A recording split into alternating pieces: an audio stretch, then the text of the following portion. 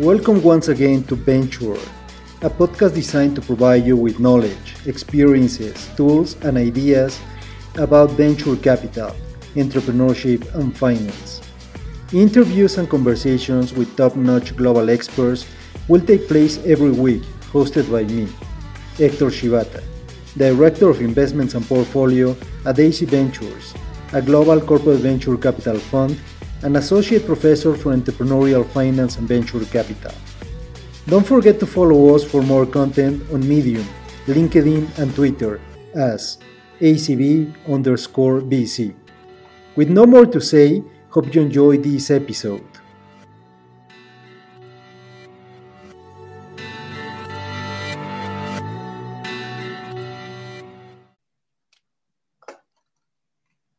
Okay, so welcome everyone. We're very happy, we're excited to have you in our last webinar for this year. Today we will be talking about what's next, trends for 2021. First of all, thank you to all of our participants. I would like to thank you, our allies, ASEM, Israel Trade, EGADE, GAN, Generation S, Global Corporate Venturing, Innova 360, IBCA, LAPCA, and BC Academy. And obviously, we welcome and we thank you, our guest speakers, Clint Korber and Aaron Applebaum. So about Clint, he's the co-founder and managing director of Follow Ventures, a Silicon Valley seed stage venture firm investing in enterprise IT, fintech, and startups led by diverse founders. He has strong experience in decision-making and uncertainty. He designed all those investment process to combine data and intuition to minimize cognitive biases, reduce risk, and produce better, more consistent returns. Thank you, Clint, for being today with us. We also Glad to be here. Thank you, Clint. We also have Aaron Applebaum. Aaron, he's partner at Misma Ventures. He sits on the boards of Utopia and Protego, and he has an observer board in Aurora Labs. Aaron, he was a principal and director of strategic at Cyber Ventures, at cybersecurity-focused venture capital fund, where he helped lead the firm efforts to identify the sectors for investment, play a critical role throughout the investment evaluation and execution process. Thank you, Aaron, for being today with us. It's a pleasure. Thank you for having me. So let's start. So what did 2020 mean for both of you? Maybe we can start with you, Clint. Yeah, well, I mean, it was certainly a year of mixed emotions. I mean, so like on a personal front, it was sad to see so much suffering. And actually, my wife's father passed away from COVID. So, you know, we experienced some of this directly. And at the same time, I'm actually grateful to the entrepreneurs and the other people in our ecosystem for exhibiting such courage and working through, you know, what interesting, it started out being a really challenging circumstance from a business point of view. And, you know, it's, you know, somewhat unexpectedly, it's become a very robust environment for technology companies and startup companies, you know, in kind of this challenging time. Yeah, and to just echo what Clinton has said, again, a lot of personal suffering, loss, sickness, and that's been very, very difficult. And a lot of small, medium businesses are really pushed to the edge.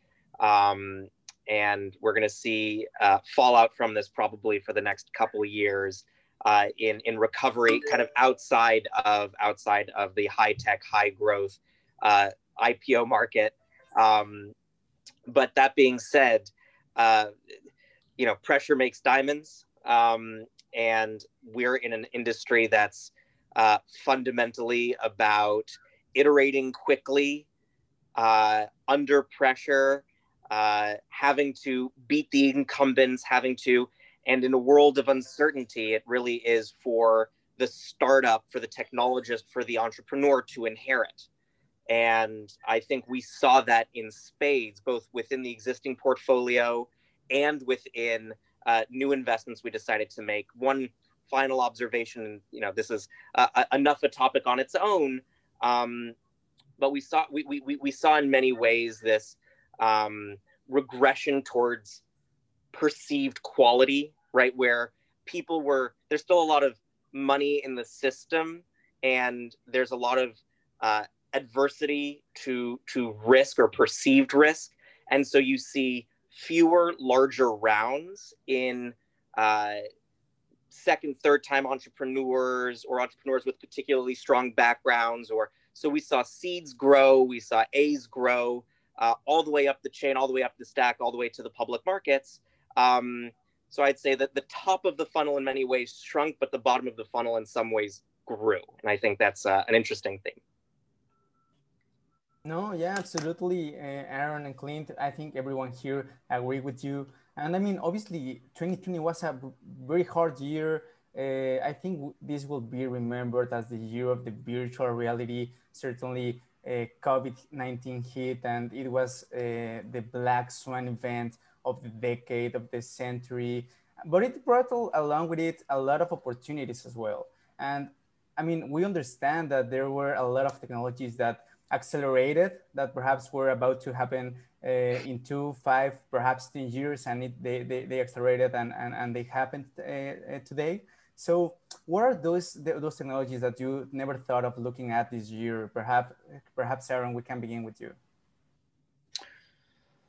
Yeah, so technologies I wouldn't have otherwise thought to look at, but 2020 kind of thrust into the spotlight and made much more core to the thesis. You know, I think a lot of what we're seeing in cloud migration. So, you know, it's 20-25% of workloads are in the cloud, and core critical pieces of large institutions are still pretty much on-prem. And there's all sorts of regulation and data loss prevention concerns and vendor lock-in concerns and outage. Google just went down for a period. And so I think looking at the preeminent players, the GCP, the Azure, the AWS as the incumbents, and not really wanting to play too close to their core businesses because there's nothing they can't do. They're growing so rapidly. You'll just get subsumed and beaten out. And I think one of the things that COVID showed is that there is so much room for growth and rapid adoption, and that people, because of remote work and because of distributed workforce and because of the ability, the necessity to have geographic spread, you need things to be portable. You need multiple clouds in multiple places. You need the ability to migrate from one to the other. And there's just more data created at accelerating paces. Machines are creating more data than humans these days. And there's just no good way, even with the incumbent players, to store it, make use of it, query it, create real business insights. And so if not for COVID, I probably would have relegated a lot of that innovation to the big guys. And I think that there's a huge part for early stage tech guys to play in that space. Yeah. And I guess I would echo with Aaron. I think in general, there's just been this very large behavior change that's happened in the industry. I mean, people have been forced online, and so that's accelerated a lot of technologies. In terms of the one that I never would have thought of is basically Zoom becoming a platform. I mean, so like, pre-COVID, I mean, Zoom was, it's a kind of this, secondary kind of tool. It's a bit better than some of the other online webinars and whatnot. But I mean, we're now seeing on a regular basis, we haven't made an investment, but basically companies building on top of Zoom as a platform, just like, companies build on top of Facebook or Google or Microsoft or that sort of thing. So that's been a surprise. I never would have thought about that at the beginning of the year. So based on that, do you see any winning technology this year? Is there something that it's really the winning technology? Well, so I'd say every technology online has won this year. I mean, it's a little crazy when you think about just how many areas are doing well. And I'd say there's sort of two things driving that in my mind. So first is this behavior change, right? So many people are forced to go online. And I've heard people say, we got some, 5+ years of user adoption advance just over the first couple of months of COVID. And I think that's continued. And then once these things get built into standard operating procedures and processes and whatnot, I don't think we're going backwards on any of that stuff. So the other thing that's created huge wins across the board, I think, for online technologies is actually the stimulus dollars. And it's not that these stimulus dollars went into technology companies, but essentially it's created a zero interest rate environment. And so now you've got huge amounts of capital looking for yield, and it's basically going into the public markets, and a bunch of it's going into the private markets too. And it's created this incredibly, basically rich environment for technology companies to get funding and for companies to go public. I mean, like some of the valuations are just kind of crazy right now. So Zoom is trading at 60 times revenue. By the way, Palantir, which is one of our companies, is trading at 50 times revenue. And by the way, I like Palantir. I think it's a great company, but I'm not quite sure it's worth 50 times revenue. Snowflake, by the way, is 200 times revenue. So and by the way, I think that's more a function of a lot of capital looking for places to go, more so than call it a technology shift so much in the marketplace. But I do think this money looking for places to go, it's going to be around for a while. I mean, I don't think we're going to be out of a zero interest rate environment for quite some time. Yeah, I think those observations are spot on. To the Zoom as a platform coming, by virtue of these behavioral changes, Zoom is now a cornerstone of everyone's day, and so it's become the calendar, and it's become the communication tool, and it's become, core. What we're seeing, to dovetail a little on that theme, is new challenges using existing technology. So if you look at education, for example, and the communication requirements for a professor-student relationship. So Zoom is great for facilitating things like this in breakout rooms, and the functionality has gotten very rich. But how do you grade participation or quality of participation? Or there's so much nuance in education. Is an enormous industry, and grading participation is a huge piece of the student-professor relationship, and it's a new challenge. It's something that that previously had been largely largely pen and paper, and now all of it can be collected and quantified and analyzed and used. And there's an equivalent for not just education. You're seeing that in medicine, right? This accelerated adoption of telemedicine by virtue of, you don't want to go near a hospital that has COVID patients, and doctors are overwhelmed, and we should have had this shift 7-8 years ago, if not longer. But now it's about new privacy concerns, cyber concerns, collection concerns, diagnostic concerns, quality of your camera concerns. There are all these ancillary things that these new fundamental core technologies are now having to solve, which is another huge area for opportunity, but definitely more questions than answers. No, absolutely. And I mean, I think it's relevant that you mentioned all these shifts in behavior overall around the globe in every industry. I mean, it's not only working from home or education or telemedicine. I mean, I think that was a common factor for every vertical in every geography. And I mean, right now, let's start thinking about the future. We are entering a second, perhaps third lockdown in some geographies.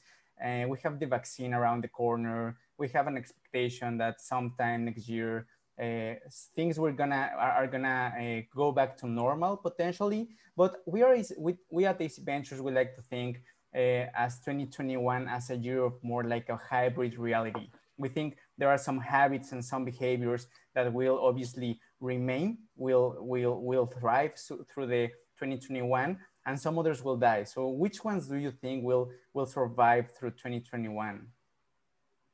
I mean, I don't know, Aaron, perhaps can you begin, or Clint, whoever wants.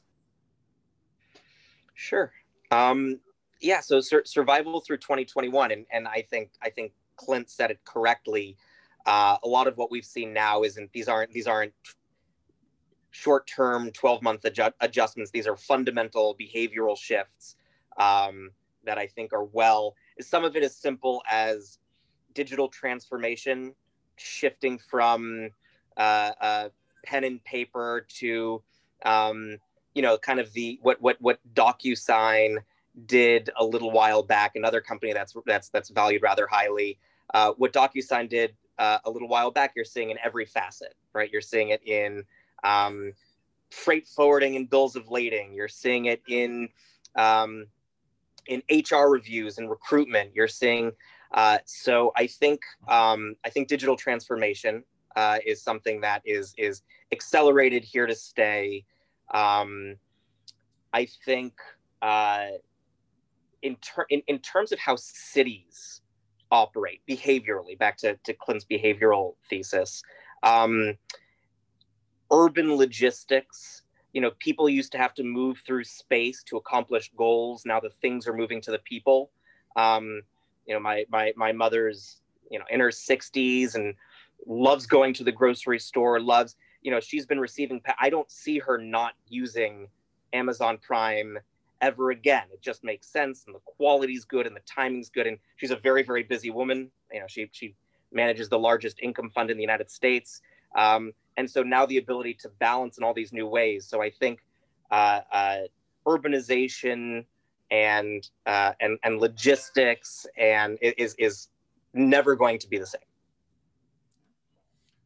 And I would just add to that something Aaron mentioned in the last question, which is telehealth. So I think, you know, telehealth in a lot of ways, on paper, this should have happened, you know, 5-7 years ago, that sort of thing. It just makes so much sense from an economic point of view, from the quality of care point of view. And for whatever reason, it's just really struggled to get momentum. And, you know, I think 2020 could be a tipping point for telehealth, and we're just scratching the surface of what's possible there. So that would be like one potential area. You know, another potential area that I just see having continued momentum is security.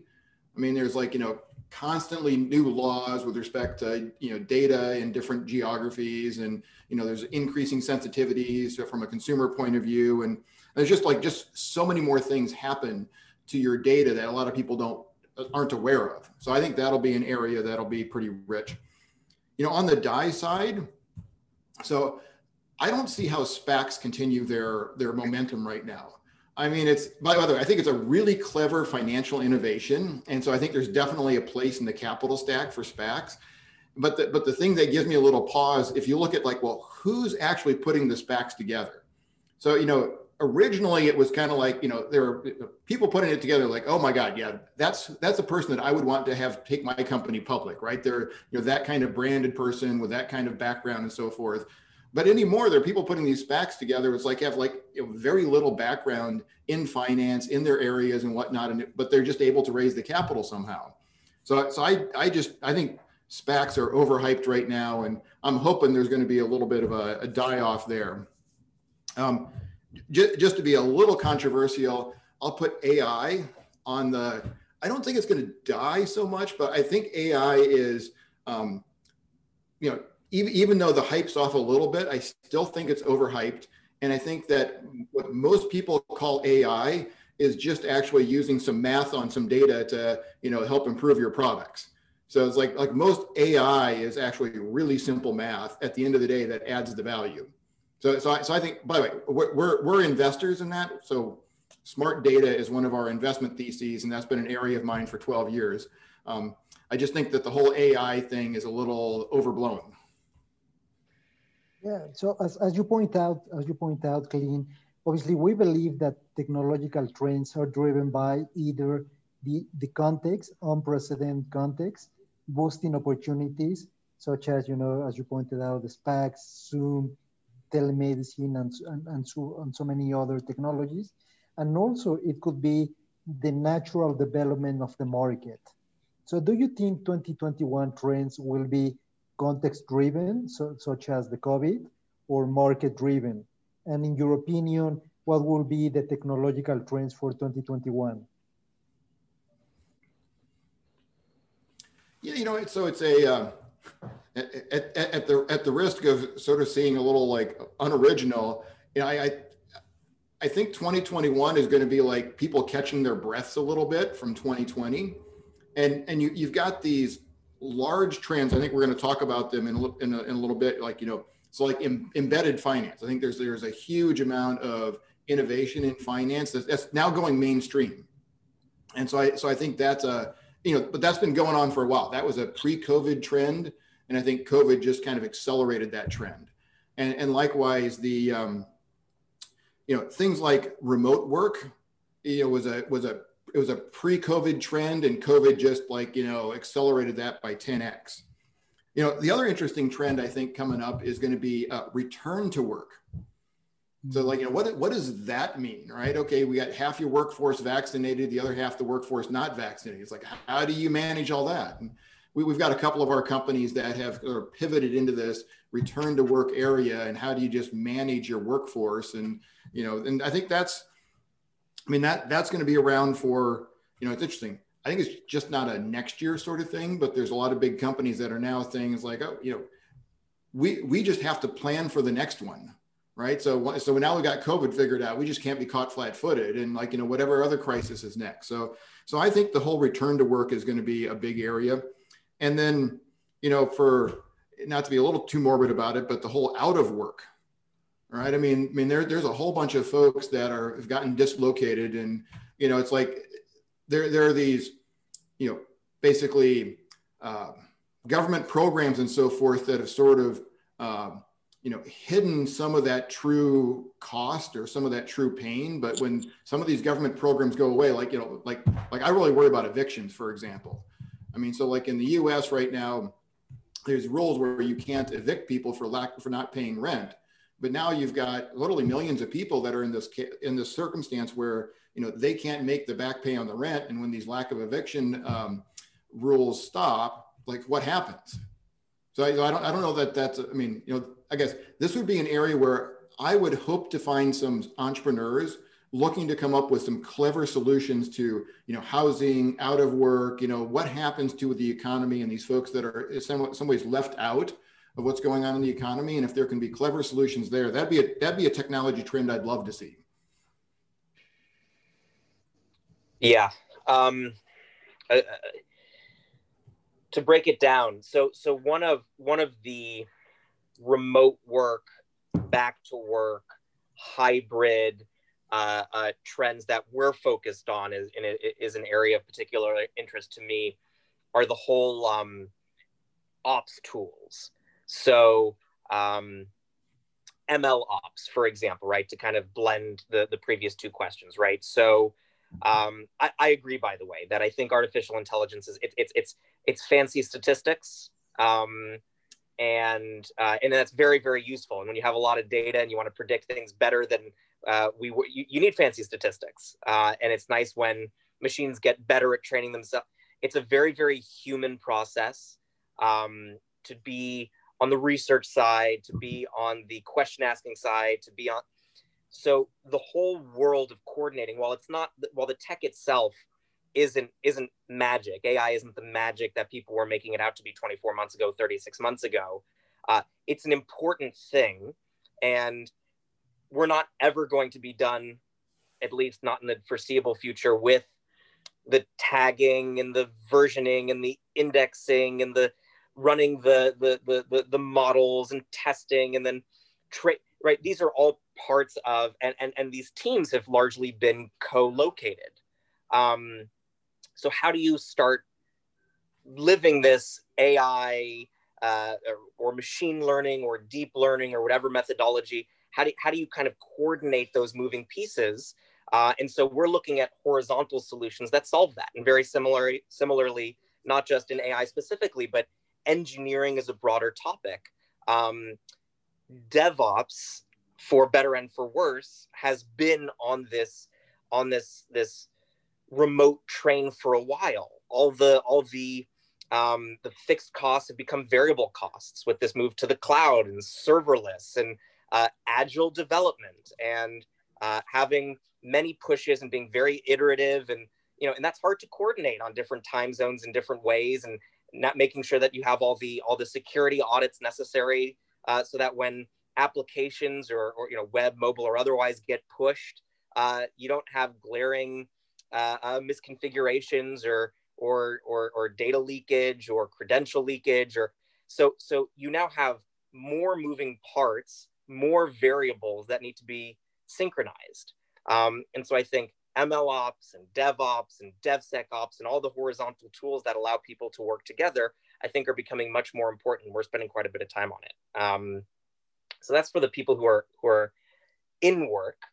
And then for those who are not the beneficiaries of the innovation or not participating in it, or I'm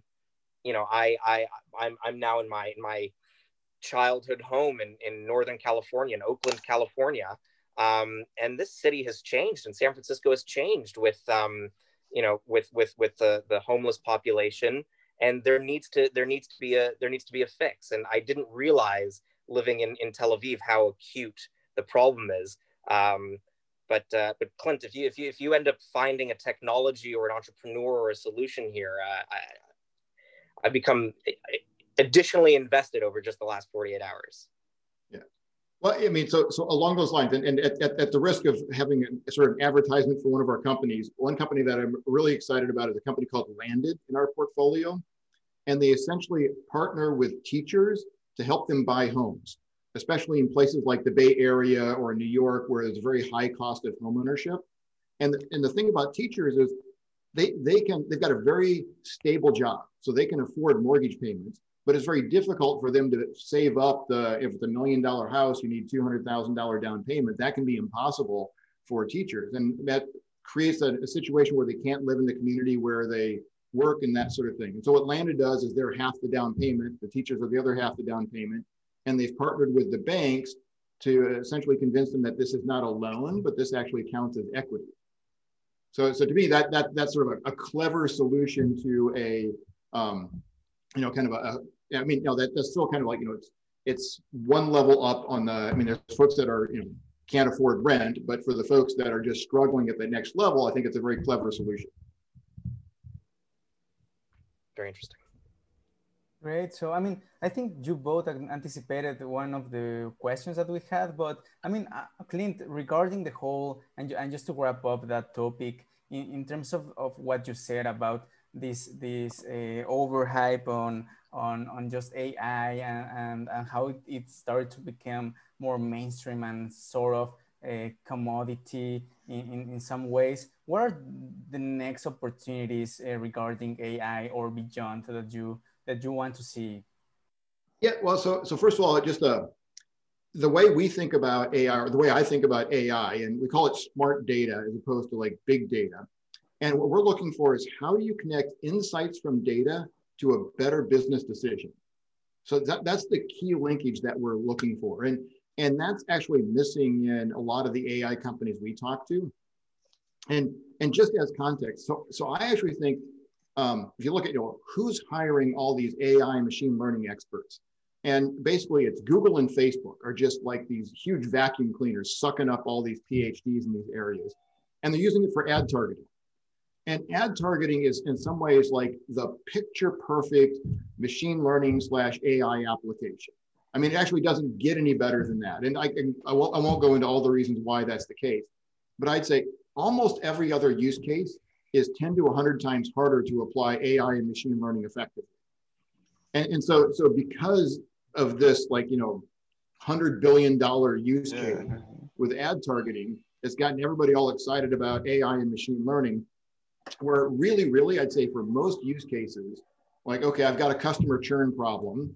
What happens? Well, if you looked at the data and you said, oh, I've got a bunch of customers here that used to use my product every day, and now they haven't used it for a couple of weeks. Well, email them. And it turns out emailing them, right? Or call them on the phone. And so, you don't need like an AI to tell you that. But if you don't know they've stopped using your product, you can't actually intervene and make a better decision.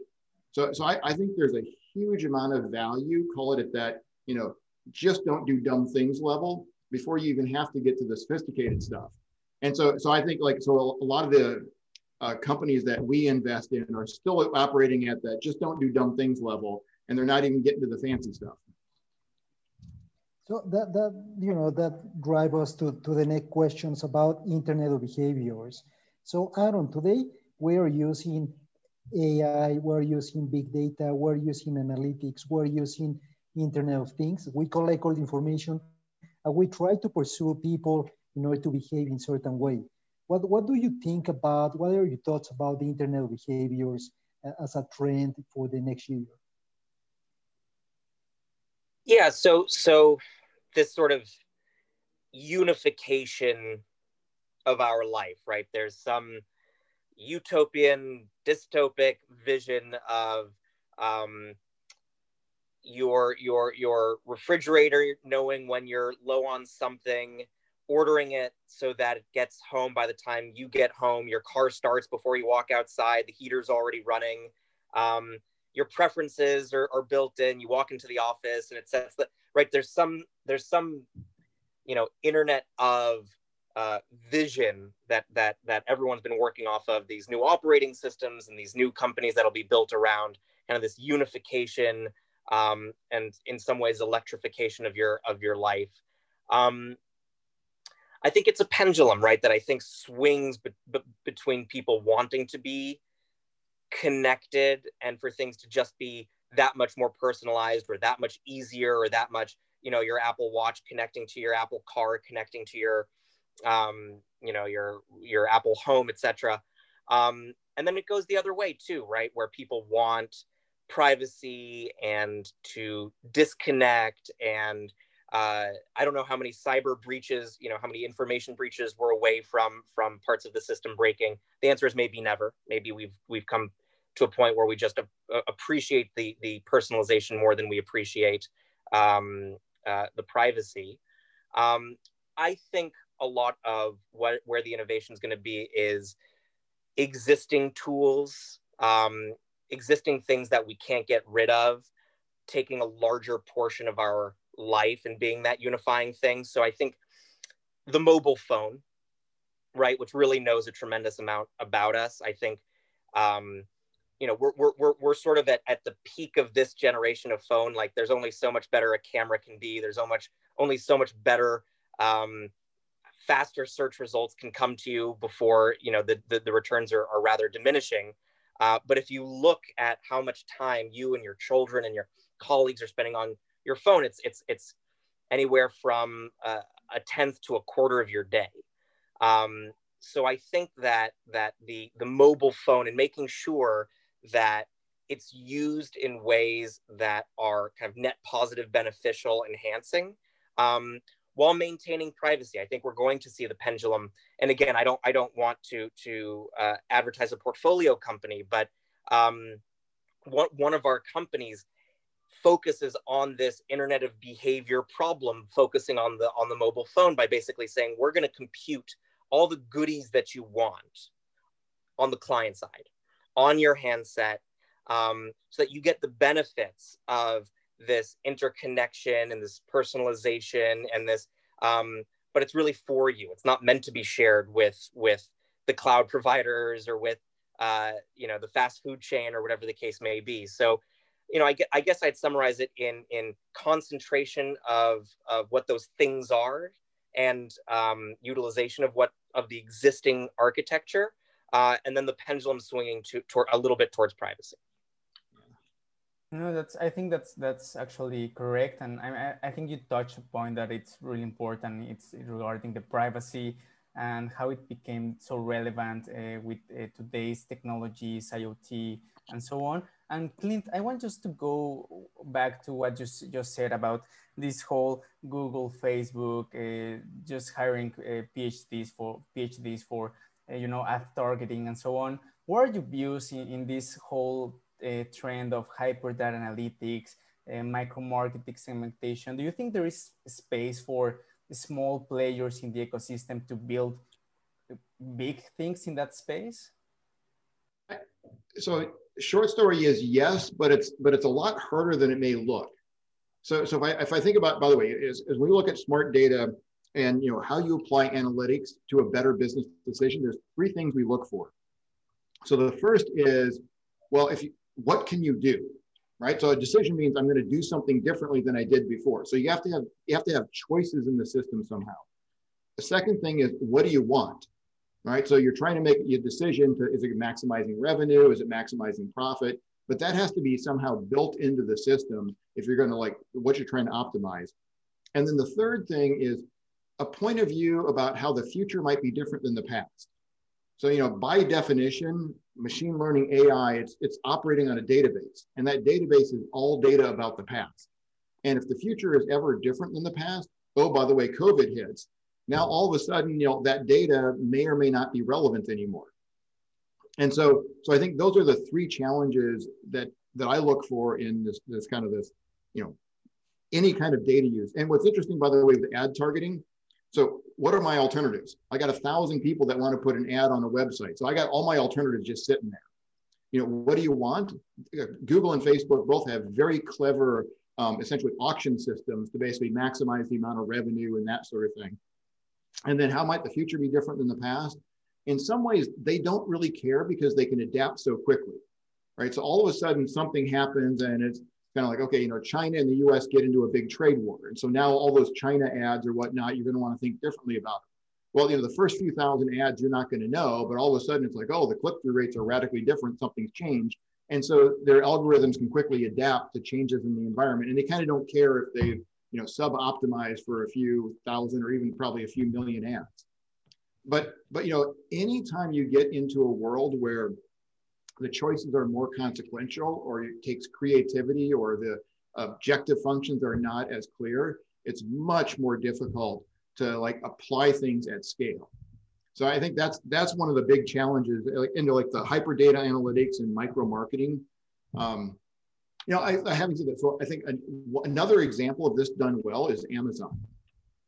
So I had a chance to talk to I served on a board with the very first VP of R&D at Amazon. And from day one, they were very much an engineering driven culture. It's like, we're not going to have designers build our home site. We're going to have engineers build it. And so literally every pixel is measured and every click and time on everything. And so that thing has just been optimized like crazy. And, it's not a very attractive site from my point of view, but boy, everything on there just works in the sense of getting people to buy things. So obviously today, given the pandemic, a lot of companies, they went offline to online, and we see the increase of micro fulfillment centers. What are your thoughts about that, Aaron? Are going to be a trend for the next year? Yeah, micro fulfillment centers. So lots of thoughts on that. Just for 1 second on Clint's previous point about kind of hyper data, and one of the, just because it was, it's an interesting thing to think about. So on the upside, it's everything that Clint discussed in optimization, in price and revenue and click through and buys. And if you do it intelligently and you analyze the data appropriately, it's really the way that big companies get bigger. And for the up and coming guys, it's one of the questions to consider. And we're not going to, and then I'll go on to the micro fulfillment. Is it what cost, right? The more data you collect, the more you compute, the more resources you use, the more expensive it gets. And so I think you're going to see a whole body of research and investment trend around price optimization for the user, utilization optimization, fine-tuning applications in a way that they're using resources efficiently, the ability to gain visibility into resource use, toggle up, toggle down, bottleneck, choke. I think in order to do what Amazon and Google did well at scale and for more use cases, you're going to see some really, really sophisticated technologies kind of on the periphery, making sure that it's a sustainable ecosystem. Okay. Anyway, that was my piece there. On micro fulfillment. So the answer, as I see it, is there's no real alternative to it. If you look at the inefficient, if you look at the 3PLs, if you look at the way that logistics and distribution works today, it's one of the areas that hasn't had to change in a long time. And it's pretty much an oligopoly, right? It's you've got a handful of providers in all major countries, and they have anywhere from 10 to 30% market share, and it's volumes over margin, and they don't need FedEx has a parking ticket budget that they budget in because they know they're going to get them, and it's just worth it to pay an occasional $50 to not have to do the reverse logistics back to the warehouse that's 20 miles away. You can decrease that by a certain percentage. You're basically paying off the government in order to do that, functionally. And it's crazy that that's the standard of care, the standard practice today. So I think you're going to see the human sensor expertise getting much more fine-tuned, right? When you hire an engineer, you look at what coding languages they know, and when you're going to hire someone to deliver in the last mile, you're going to pick someone who gets the neighborhood, who gets the city, and I think you're going to start seeing at first partnerships, and then I think wholesale evolution into micro segmentation, because if you can increase the margins at that last mile, but even last meter, the difference between knowing, and Amazon's already working on this, right? Amazon has a database today that has dial-in code, padlock codes for all the major buildings in New York and in San Francisco, so that when people deliver the Prime package to floor 23, they don't have to wait outside. They already know the code and they can tap it. A lot of people don't know that they collect and use that data. It's piecemeal, it's imperfect. You're gonna have much better ways of doing it. My fund has invested in a company that is solving this problem. And getting the unit economics on food delivery, direct to consumer delivery, traditional package, produce is going to unlock so much value that's just being left on the table today. So I don't see an alternative future. Well, and just to add on that, I think there's another implication, a couple of steps up the supply chain. So I agree with the micro fulfillment centers, but there's a macro trend as well, which is, if you look at grocery stores right now, incredibly low margins in typically very high priced real estate areas. And if this trend continues to, more grocery delivery and so forth, you don't necessarily need those kind of stores in those kind of places, at least not with the same kind of footprint they have right now. So you can now build, and there's a big trend in the US now, there are these like wholesale stores being built, not in expensive places, but in the less expensive suburban areas without all the frills that, the grocery delivery folks are going to. And you basically add a few extra percentage points to your margin doing something like this. And that's a big difference in these kind of like grocery store kinds of margins. So I think the whole supply chain, especially around things like groceries, is I think there's going to be some interesting innovations there over the next few years. Yeah, no, absolutely. I mean, we agree that this is something that we as AC Ventures, we see a lot on a daily basis, and how the food sector, the whole e-commerce sector was disrupted it's tremendous. So really good vision there. And I mean, Clint, I just want to go back to one topic that we mentioned before about embedded finance. So it was like the hot topic of the year, or one of the hottest ones. I mean, the whole integration of financial services into other business models, non-financial business models. Do you see it was just short term? Do you see it growing a lot more in the coming years? What are your thoughts? Yeah, I mean, so I've been a fintech investor for over a decade now, and fintech is really hot right now, and I still think we're just scratching the surface.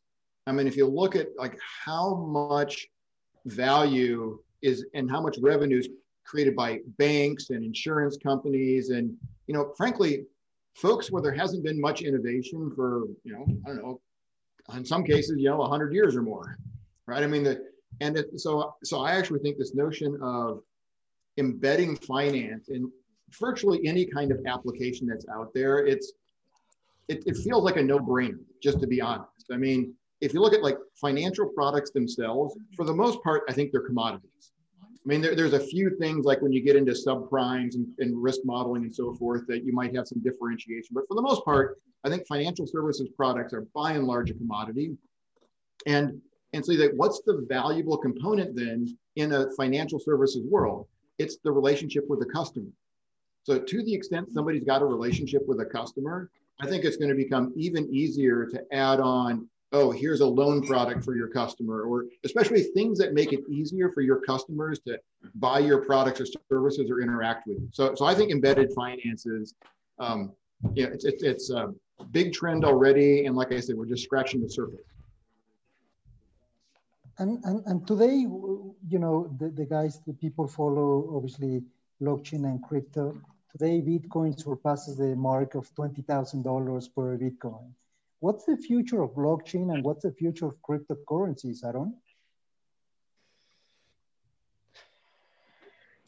So I don't own any Bitcoins. You know, at some points I wish I had. It's a use case that makes a lot of sense. The store and transfer of value in a way that can't be faked or forged, in a way that leaves a trail, in a way. So there's something that's very intuitive about it, and I kind of see growing. I think cryptocurrency, and then we'll go to the blockchain as an underlying technology, had to go through a maturation. It grew up too quickly. And a lot of the early adopters were trying to, I don't want to say topple existing institutions, but seriously challenge them, be an alternative to fiat. And I think that this newest version, this newest iteration, you've even seen it within Libra, by the way, and its change of tone and who they're working with and what their consortium looks like, that there's more stability baked in. Now, part of it's education on behalf of the incumbents, that they recognize that this isn't, you know, inherently nonsense, even though a lot of the early stuff was nonsense. But that you can have this intersection between kind of fiscal policy, traditional practice, and digitization of money, right? We went from paper to credit cards. We went from specie, from gold to, you know, the general strength of a sovereign country and how much you trust that country and right. We've already gone a level of abstraction more ephemeral or more philosophical. So there isn't a reason that we should stop where we are currently. It's rather arbitrary. I'm starting to see stable coins that are fixed by fiat, backed by baskets of currency, are being adopted by central banks, and I think that's a good thing, right? I think that's the right use to store and exchange value. It's good for things like remittance. It's good for things like philanthropy. It's good for, so long as there's check and balance and AML and KYC and anti-money. You know, as long as there's the correct checks and balances, I think it's a correct use. And then blockchain more generally, you know, it's you know, I think it's morphed into a lot of things. I think it's morphed into deeper introspection or deeper inspection of cryptographic protocols. So the ability to work on encrypted data in a distributed fashion has led to a lot of money going into fully homomorphic, zero knowledge proofing, multi-party computation. A lot of the cryptographic uses that use blockchain as sort of a piece of how they function, though they aren't selling a blockchain product, they are selling you business use, right? You want to run an algo on my data. I don't want to give you my data. How can we both win? How can I make money off of you? How can you train your thing? Turns out encryption can do that, and blockchain can do that. But I'm selling you a business product, a solution, and not an underlying technology. And I think that's where we're going. Just to add a few thoughts here. So I look at blockchain. One of our entrepreneurs described it to me this way: it's a really slow database that doesn't scale. And so now the question is like, when would you want to use this? And it's like, you would never want to use this unless you have to. And the have to part is because you don't trust either the inputs or the privacy issue and so forth. But that's a pretty serious limitation on the use cases. And so I actually think the whole blockchain area is really struggling on the use case side. So we've got, you know, some early good use cases, I think, in supply chain management. And IBM, I think, is doing some really interesting things here. Bitcoin, you could argue, is a use case for blockchain, and then it really drops off. If you look, I mean, there's some theories out there, but in terms of actual use cases with people really buying and using the product, I think it's really thin. I think there's so I'm personally really interested in the securitization world, security tokens and whatnot. And we have some investments in this area. So I think that's intriguing, but still very early days on the whole blockchain. And the crypto stuff, I think, is super interesting. And it's bumping right into, government sovereignty and, some issues like that I think are going to be, pretty significant. Like Libra, for example. I think it's one of the reasons why Libra is really changed how they think about the world, is because they're getting sort of, they could really compete at the level of, government currency. And, that's just, that's a tough fight to pick, if you will. No, absolutely. Absolutely. I guess you both are right. It's going to be interesting to see how everything turns out in some years from now, but definitely something really interesting. So just to start wrapping up this whole conversation, in terms of VC investment, I mean, this year, due to the pandemic, we saw a lot of VC funds and managers focusing in other factors than they traditionally do, such as the runway of the startups, the cash burn. You said it, Aaron, the whole VC ecosystem relies more on strong founders with proven track record and a lot of background. So do you think once the pandemic is over, these factors are going to revert to what normally they were? I mean, I think some of it is, I think some of it has been positive correction, honestly. You had a period that I observed, and it still goes on to some degree, and in Silicon Valley in particular, though we saw it in East Asia, we saw it in Tel Aviv, of confusing money raised and money earned. What your investors give you isn't revenue, and in fact, it's in some ways the opposite, right? It's in some ways the promise of future revenue. It's almost puts you at a deficit. And I think this focus on burn sustainability is net positive, right? Surely there have been over rotations, and there have been some examples of stymied innovation because of bean counting and being a little bit too in the weeds and not letting innovation flourish. So I'm sure that there are good examples of that, and I don't want to suggest that this has been too much of an overcorrection for too long. But I'm seeing some really good practices instated, and I'm seeing a lot more focus on use of proceeds and investment pitches. I'm seeing a lot more focus within the portfolio of sustainability and having to really struggle with and justify new hires in a way that I think is healthy. So I hope there's some of this that stays, because I think it's a more sustainable model. And Clint mentioned earlier that now that this has happened, we have to get ready for the next one, make sure that we're not caught flat-footed. There's a lot of versions of that, and one of the versions is I think this responsibility and higher end accounting and more focus on the fundamentals makes sure that we don't get caught quite as flat-footed in the next one. So, I see it as a net positive and as something that creates sustainability.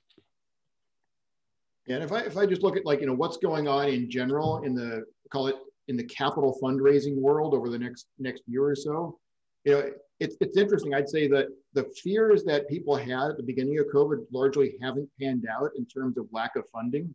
Like Sequoia wrote this memo as the black swan of 2020 and advising all their portfolio companies to conserve and whatnot.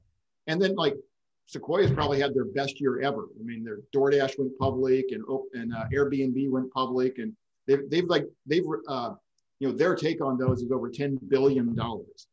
And that's really sort of if you will, that kind of starts the whole process when the public markets are open for business like that, and the Sequoias of the world, get tons of returns to their LPs. LPs just shovel more money in, and there's a huge amount of fundraising in the venture world. And I mean, that's going to go into startup companies here, one way or another.